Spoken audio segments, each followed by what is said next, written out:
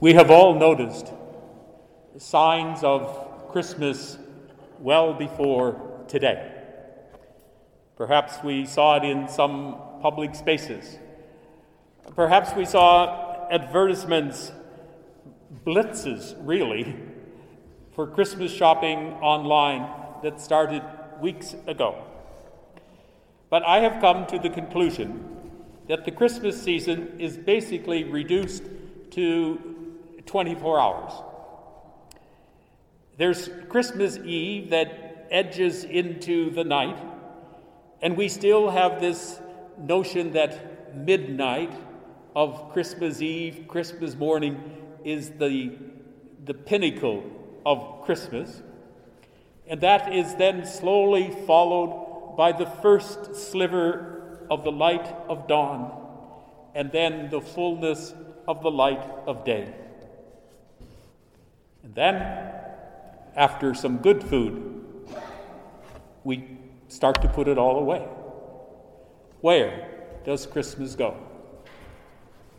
Now, I'm not pretending to be the Grinch, but I am a liturgical being at heart. And I'm suggesting that the centuries-old liturgies of the Church that captured that condensed moment of time with the three liturgies of Christmas night, Christmas dawn, and Christmas day got it right.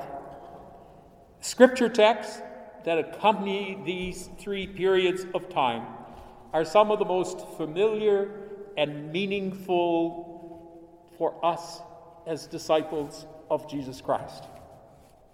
And I would further suggest that these three moments and their liturgical accompaniment give us an important glimpse of the whole of our life. And in an unexpected way, they became a lens through which to view the unfolding of our lives since last Christmas. Although Midnight Mass has fallen out of favor in many places and for many reasons, we still find ourselves embracing that early midnight called Christmas Eve. And there are customs associated with that eve of Christmas as we waited and wait in the darkness of the night. And if we're honest with ourselves, as grown children, we still anticipate some gift giving and receiving during the night, and then finally waking to the sliver of dawn and stumble into the fullness of the sun. I think it is this liturgical framework that has its echoes in the larger painting of life. The eve of Christmas still holds traces of Advent waiting and expectation.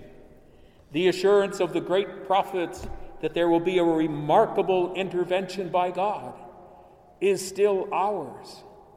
And after all of these generations, we still wonder with Mary what all of this might mean. Did we not live through such anxiousness these past few months? Did it not seem that we were keeping vigil for an angel to appear in whatever form our imagination could picture? And like the people of Israel and the shepherds and Mary and Joseph, we were not easily deterred from that hope, even in that eve time of darkness. We held on to a faith that there was a light sometime, somewhere, somehow, because there always had been. God does not forget, we told ourselves, and the light would be for all of us. because we came to realize in these days that there was an all of us, and it was larger than we had ever thought. And yes, there was some fear as we watched and waited through the night, and we realized there was more than one kind of darkness. But we remembered that we are a spiritual people, and we were sure that there were whispers of hope in the darkness, even though there was pain and loss and tears. But we wouldn't be stopped from reaching out and reaching within to care a little more, because God was in the stillness of life and death. For God had always been there. We believe that. And we wanted to believe it again. And we wanted to trust that faith. And many of us and others that we know kept vigil in the darkness, often at a distance, with loved ones, with those who were suffering and those who were okay. And we zoomed our love, and we waved our care, and we promised our prayers, and we shared our smiles with the weirdest of emojis, because we just knew that there would be a dawn for a new day, and it would bring us face to face with the sun. And then it dawned on us that yes, Christmas was about the Son, the incarnate Son of God, the flesh and blood of God in our midst, and we would know that we had moved from darkness into light, as we had done so many times before, and we would again. In the fullness of that light, sprung in the words out of the pages of Scripture to reassure us, as it always did, pushing back the darkness that had not overtaken us. And we could walk in the light of the ancient people of God, and walk in the light of the Bethlehem star, and walk in the light of a new hope that we could release into the corners of our world and into the thoughts and hearts of all the loved ones of our life. And we realized, did we not, that we had not lost the ability to recognize that light that we might describe as halos of light. They sprang up around us. Some of them involved us, and many of them came from others, some of whom were strangers. They were halos of light that people created and shared. Like the person that we know, kind of retired, who made hundreds of masks for hundreds of healthcare workers. Like those who stepped forward, many young people, to bag groceries for thousands of families. Like those who created those amazing YouTube concerts that we so enjoyed. Like phone call trees that sprang from a sense of a real community. Like drive-by birthday parties and faith-sharing groups who gathered in garages. And live stream liturgies that weren't the same, but still they mattered, and still we were fed.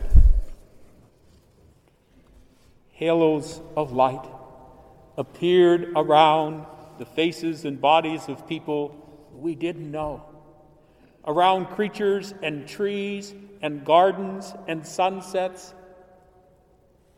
that we might have missed and taken for granted. And now they were sacred. We remembered the little things, and they were holy. Seeing halos around and within people comes from living in anticipation of what mystery lies just beyond our reach, but not beyond our imagination. My friends, this happens when we leave room for the Christ child to be born in all the ins of people's lives, in all of the colors of complexion of our brothers and sisters, and in shelters like ours and unlike ours. It means seeing so much more than what's inside the frame of our own existence, and cherishing the truth that we are not stuck in the evening of the day, nor alone in the dark, but called into the glorious light of Jesus Christ, the one the angels said is born today for you.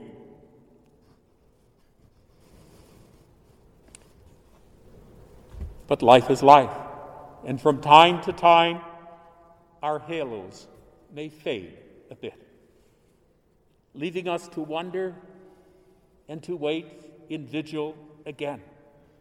But that's okay.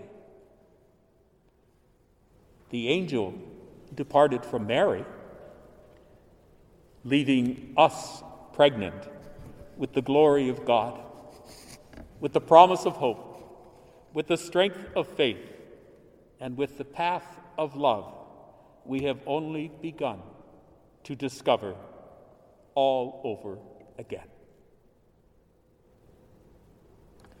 That is the gift of Christmas, and that is my prayer for you.